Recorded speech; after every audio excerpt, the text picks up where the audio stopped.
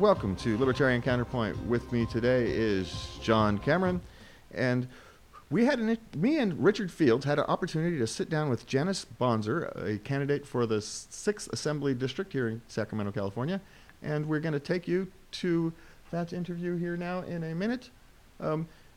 It was we had a chance to sit down for about 20 minutes, and I think this is about an 8-minute, I think we made an 8-minute clip, and we had a chance to talk about gun control, hemp, and why she decided to go ahead and run for the assembly. She is a chronic candidate. She runs whenever she feels whenever she feels the need. She has run a number of campaigns, and this is the first time she's run in this district due to the recent change in how the assembly districts have been reconfigured. Recent gerrymandering, you mean? Yeah, gerrymandering. Yeah, the named after Jerry Brown? No, not really. No. All right, and so this is me, Mr. Richard Fields, and Janice Bonser. Janice, so why did you decide to run? Libertarians are against all wars. We are in favor of peace. As far as I can tell, we're the only have that on our platform. It's very important to me that we have peace and that we don't have war. I have to start scripting. As a matter of fact, So can the I things just sit that and look at my... libertarians love best are private property and trading, which always brings peace. And in order to trade, we need to have private property. And this really excels our health and our well-being, because the more we trade, the more private property we create. And the more private property we create, the more we can trade. And so it keeps going on and on until we are all very wealthy. And just the opposite is true when we tax people. It actually creates wars, especially sanctions create wars. And so basically, because I love peace so much, and because I love people so much, because I want us to all thrive and be well, that's why I'm a libertarian.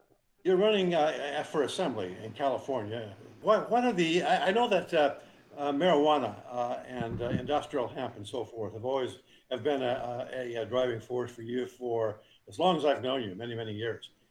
Is that still the case? Are you still working on those issues? And what needs to be done in California? As you know, President Obama, when he was president, signed the Hemp Farmers Act bill, which sounds so good. I was so happy, but it's riddled with regulations and license fees and taxes so much that hemp farmers are not wanting to grow it.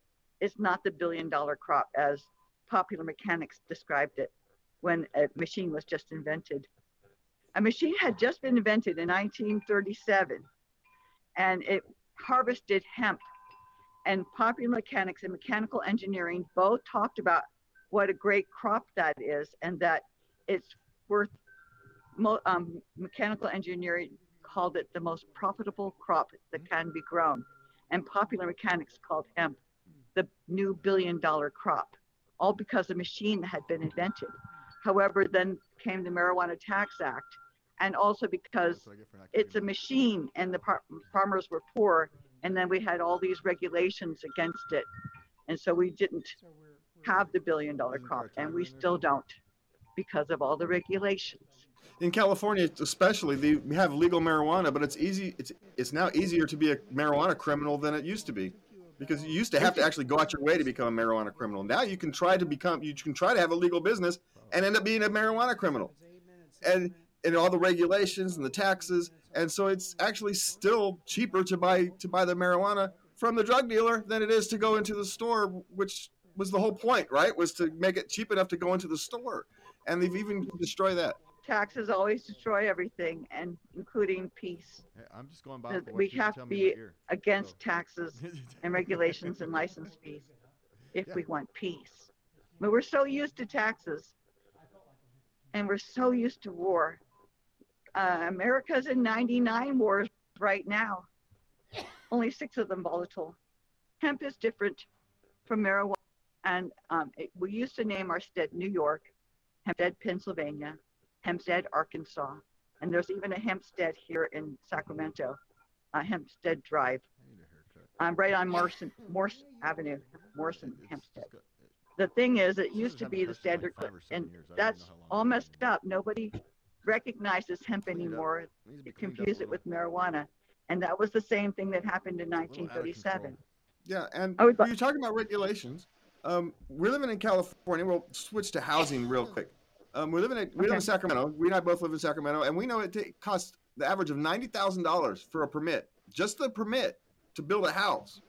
And so when your house is you buy your new house for $400,000, $100,000 that goes to the government just for permits, which also has the secondary effect of increasing property values, which means they get to have increased property taxes every year over the course of the time. And so it's this shell game essentially that they've created amongst themselves. Now, as a state assembly person, how would you kind of go about that? Would you fight for a law to reduce the permitting fees or something like that to help actually create affordable housing without having the government get involved?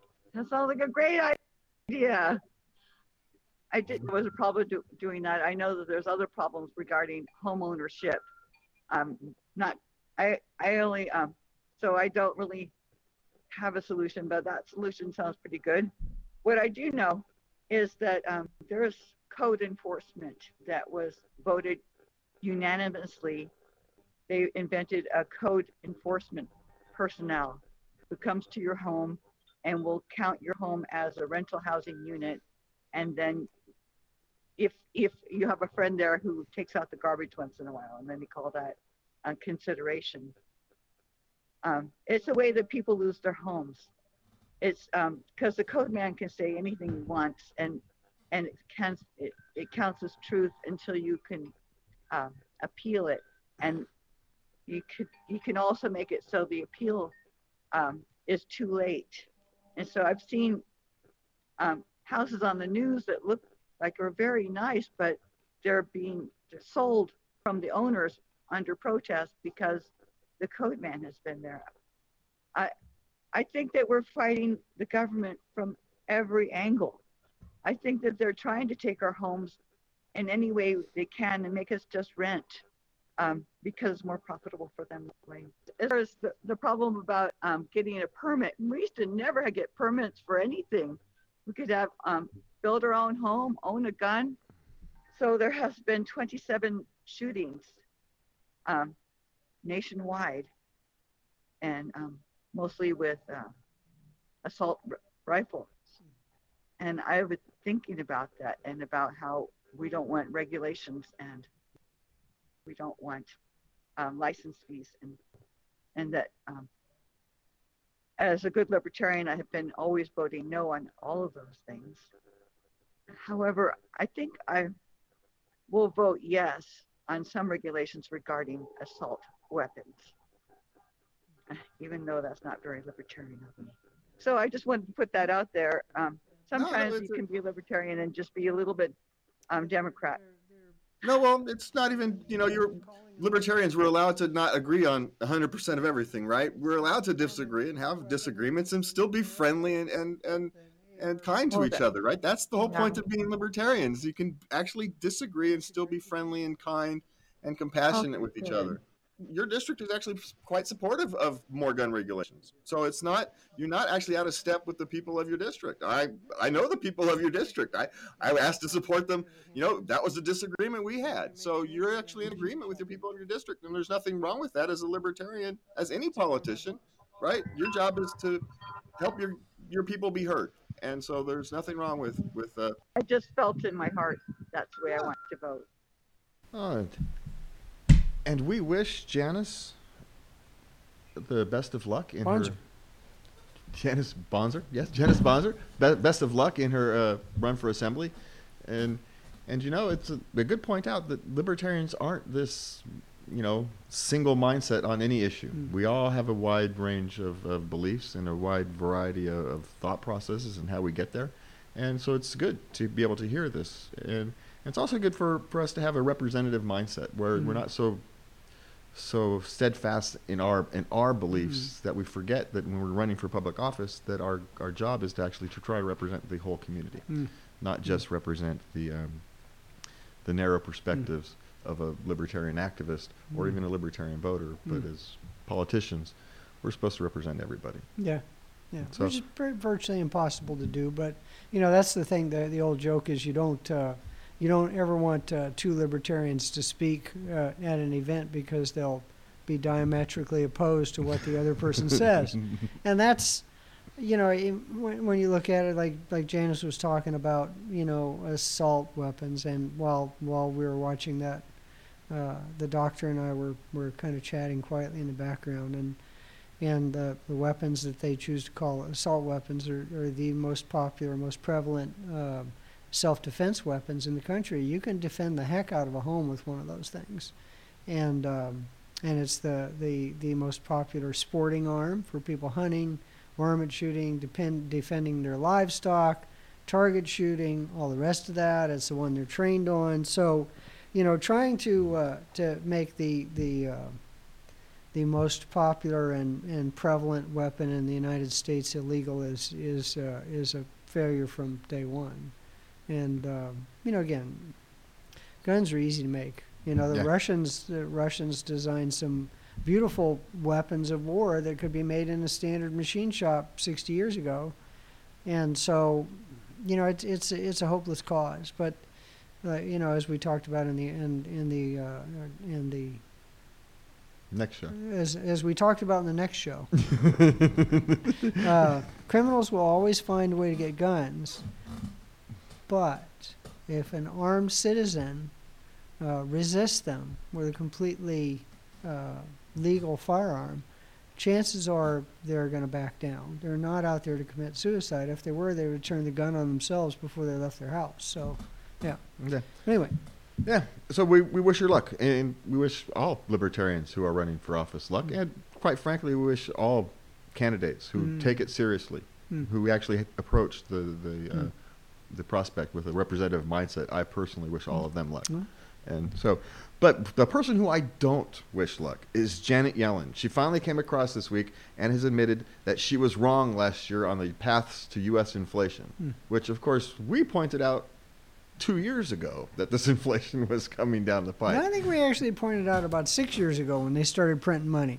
Yeah, but we guaranteed that it was going to happen a couple of years ago when they started printing money like crazy. While restricting economic activity. So you couldn't even have the economic activity to kind of balance it out. They restricted economic activity. Putting money not just in the hands of banksters and rich folks, but giving consumers on the street, people who are used to making, $30,000, telling them they don't have to pay rent, they don't have to pay their student loans, and here's in tax-free money we're printing, here's twice the money, or 1.6 times the money you were earning at your job.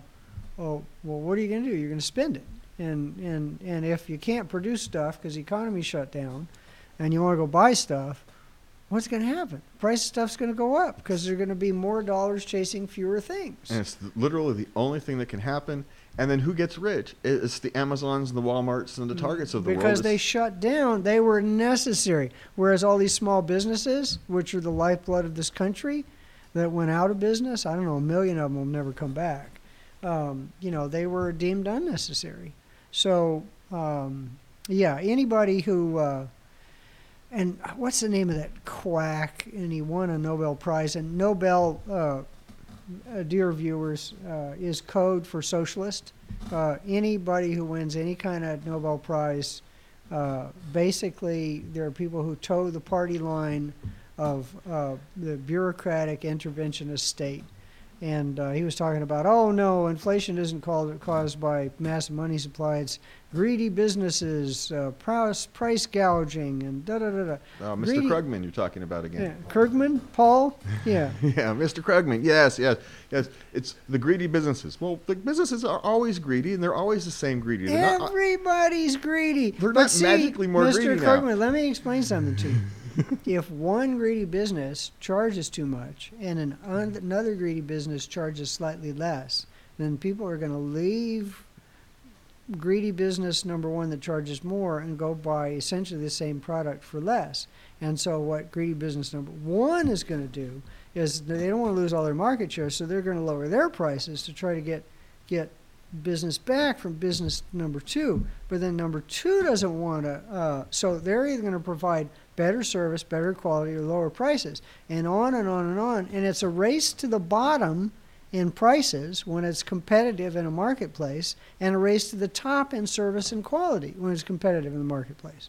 But when the government gets involved and just prints money and says you can only do business here, or you can only do business there, or because of archaic rules, no, you can't make baby formula in this plant until we send our bureaucrats out to test it, and that takes a year, then you have problems. So, we predicted all of this. I think we actually guaranteed it. I was willing to make bets and did with a little bit of my money. So they're wrong. They were lying. They know they're lying. But Yellen's the only one that came out so far and said I was wrong. Yeah, and the unintended consequences that we've kind of predicted, right? The UN is now warning of crippling global food shortages because of the high food prices. And they're going to blame Ukraine for the wheat. And okay, fair enough. Ukraine and Russia are like 25% of the world's wheat, but wheat can be produced in 6 months, right? The farmers can plant wheat and produce more There's wheat. winter wheat, which takes a little longer. You can, if they turn the spigot on for the water in California could produce enough wheat to feed the world pretty darn quickly. But because the fisher bees. No, they're not fisher bees. They're the little tiny fish that actually aren't even native to California. We're pumping 40% of the water out into, or 50% of the water out into the Pacific Ocean. So we could have taken up probably half of that slack. California farmers are crazy good at producing crops. All they need is a little water, and for the government to get out of the way. And they love their soil, so they're not going to hurt it long term. That'd just be crazy. That'd be like shooting your car when you need to take it somewhere, Yeah, and actually what we've learned is technology has been able to reclaim essentially some land that was salting. And so we've actually learned how to kind of fix the land by planting different crops, rotating crop rotations, and the various things. We've actually learned how to do it better, how to preserve the land. And how to make the land last longer, how to make wider variety of crops. And they're learning, and we're sharing this knowledge around the world. And so, what California does, what we learn how to do with managing our water, becoming more water resilient, becoming, what's the word I'm looking for? A better steward of the environment and making it last longer, is that greed is actually what does it, because the farmer wants to be able to farm his land for longer and generations. Longer. Yeah. Farmers love their land, folks. The idea that these factory farms are evil is just crazy. That's propaganda. And we have a farmer regularly on the show. Just imagine Richard Fields sitting right there, being tall and not nearly as pretty as me. And he made some points that when he was first farming, back in his youth, that would have been it wouldn't have been 18 something. It'd be 50 years ago when he was working on the family farm, that because of improvements in crops and soil utilization, and because of GMO and because of better insecticides, they basically touched the soil twice. You used to touch it 5 or 6 times. So soil erosion is basically gone. You get 4 times the productivity out of the soil for basic crops like wheat that you used to. So this Malthusian concept that the world's going to starve to death if you just get out of the way and let people put a desalinization, is that the right word? Yep. Plant in Southern California right next to the nuke that I hope we keep open, and the other nukes that we open. Be heaven on earth, folks. And if they hadn't have taken all that water, remember we got rain in October? And so they took their algorithm to say, it's going to be a wet year, even though they predicted a drought. They let all that water go out in the ocean. They emptied out all of these reservoirs. So, and then it didn't rain from the rest of the year. So the government screwed up again, people. Imagine that. I think we should just call them screw-ups instead of government. Yeah, well, the central planners, they always think, this is the way it is, so it's going to continue. but it never continues because No. life isn't like that. Should have seen my hair when I was a young man, folks. It didn't continue. No. But what could we have done? You know, when we talk about recent school shootings, and I can't pronounce this Uvalde, Uvalde. Uvalde or Uvalde. Uvalde? yeah, I yeah. can't pronounce that Yeah. word. You know, we all our viewers know me and pronunciations. Um, so the government sat there for, what is it now, 77 minutes Yeah. while this kid was in there shooting up the school, and they sat outside for 77 minutes Yeah. protecting Failure themselves. After failure after failure after failure after failure. Teacher propped the door open. Or not. They've changed that, whether they have or not. It's They didn't do what they were supposed to do, which is just assault the place right away. They wanted to wait for backup, and you know, I'm actually surprised in Texas that one of those teachers wasn't armed. There are places in Texas where they don't allow teachers to be armed on campus. There are other places in the country where they allow school employees to pack. And I'm not saying I would guarantee it, but I'm saying that if every other teacher in that school had a concealed weapon and nobody knew which teacher had it in her purse or in the small of her back, crazy kid would have been a little less likely to go into that school. Yeah. And the guy was obviously nuts, but you know, failure after failure after failure. The mass shooting in Florida, they had an armed cop on campus who decided not to go in, and because of the terms of his contract, he was supposed to go in, but he wasn't required to go in. So every time you look at these mass shootings that they say there's thousands of, but they're school shootings. I think there's been school mass shootings 27 since 1967. Most of the things they talk of as mass shootings are actually gang warfare. The thing that happened here in Sacramento that they labeled a mass shooting was actually gang warfare. And there was, either in Stockton or in Sacramento, there was 50 shootings as a result of a shooting 5 or 6 years ago because it was people trying to get even. And so, you know, there's lots of disinformation and misinformation, but, you know, as long as, you know, the lamestream media makes such a big deal about this, and as long as there are lunatics in the world, occasionally kids are going to get shot. Yeah. But I would say flat out, fewer kids will get shot if teachers are armed. And people will call me some kind of right-wing lunatic for that. But tell me another solution that works. This guy got a gun, and if he couldn't have got one illegally, he would have bought one out of the back of a truck. There was lots of signals, and they could have red flagged him, but that's suspicious anyway, and mostly just neighbors ratting out neighbors. So the one thing that would have worked is somebody meeting an armed person with arms. Well, and I think that's one of the failures here is the unintended consequence of the militarization of police. They sat around and they waited for their tactical unit to show up. That's what they were waiting for. They wanted their armed vehicle and their SWAT team and their tactical unit. And so, as this emergency is going on, they're sitting around waiting rather than doing what kicking the door in, rather than responding. Shooting the door in. Yeah. Rather than responding, and that's taking one for the team, folks. And it's a lack of leadership. It's just a complete and total lack of leadership. Is where everybody. It's not my responsibility. It's somebody else's. And because we've militarized the police, that the officer on the ground, it's no longer his job. And I was telling someone the other day is, you know, in the last 10, 15 years, officer safety has become job one. But if officer safety is job one, public safety can be no higher than job two. And that's what we've seen here is public safety was not job one. In this case, it clearly was not job one. Officer safety was. No. And children suffered because of it. Yeah. And I think if you want to see something quite amusing that I only had a chance to glance at, Reason has a thing where a little puppet is talking to a comic book cop about 10 facts about the police that you'll find interesting. And you know, officer safety is quite high on the list. Being a cop is not the most dangerous job in this country, despite all the violence out there. It's the 12th most dangerous job in the country. And I'm not saying cops should martyr themselves left and right, but they should martyr themselves. That's their job. and their job is to serve and protect. It's not to keep order. It's to serve and protect. And sometimes that demands sacrifice.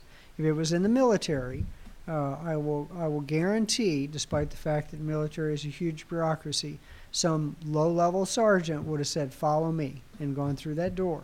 I will guarantee that, because they realize that it is their job on occasion to die for their country. And I think it's the cops' jobs, when kids' lives are on the line, to take a risk with their own. And I don't think there's any other way to put it.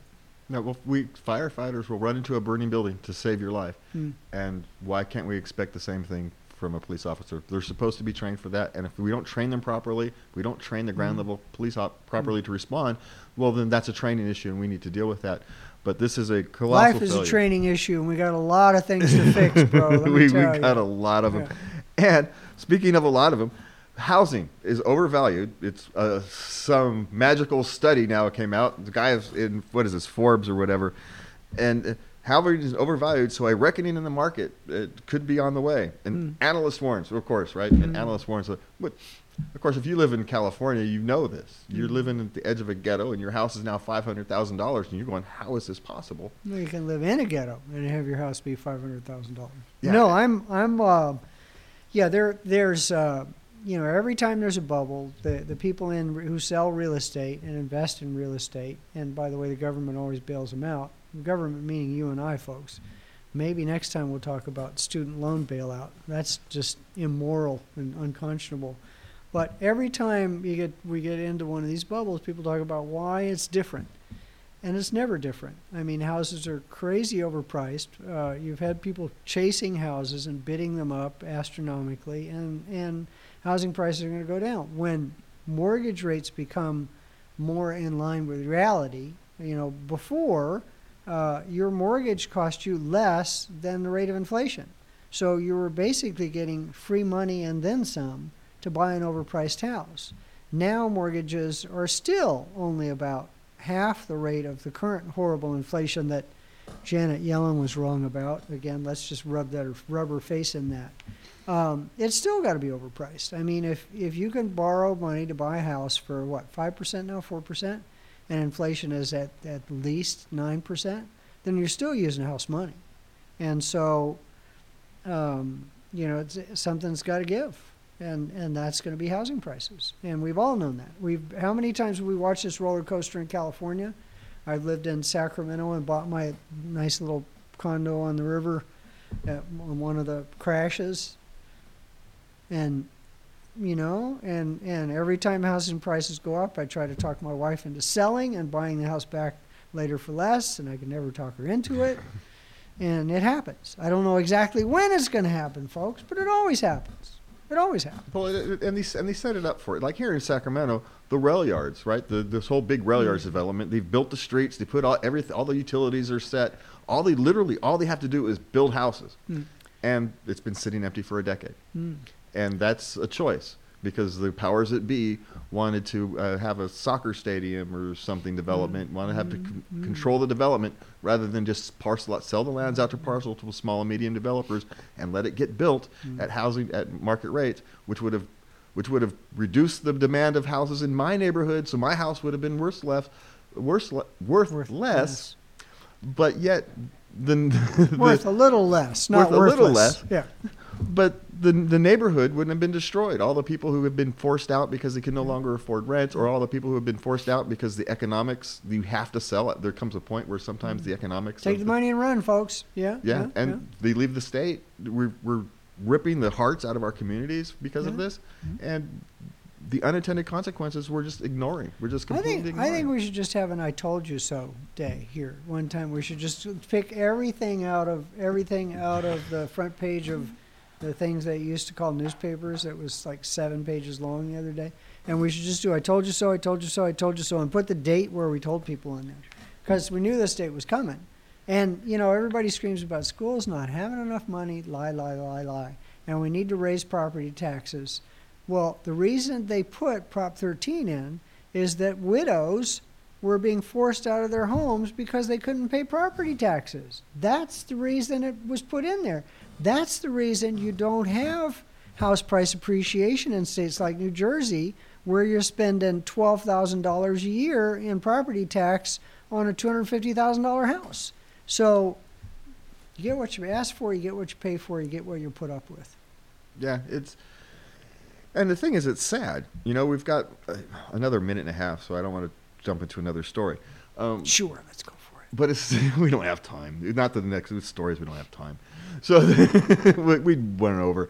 But it's sad that we're watching our communities get destroyed. You know, and part of this communities being destroyed is we're watching the violence. We talk about violence, and why is that? It's because our communities are falling apart. Our family structures are falling apart. They're the roots, the very fundamental roots. You know, when you have people whose families have lived in a house for 20, 50 generations, yeah. That's actual roots that hold the soil of that community together. Yeah. And when you're ripping those things up, you're literally destroying, like a garden, like anything else. When you rip things up, you're not doing good for your communities. You're not doing good for society. And we talk about greed, but who is the greediest person throughout all of history? It's not businesses, it's government.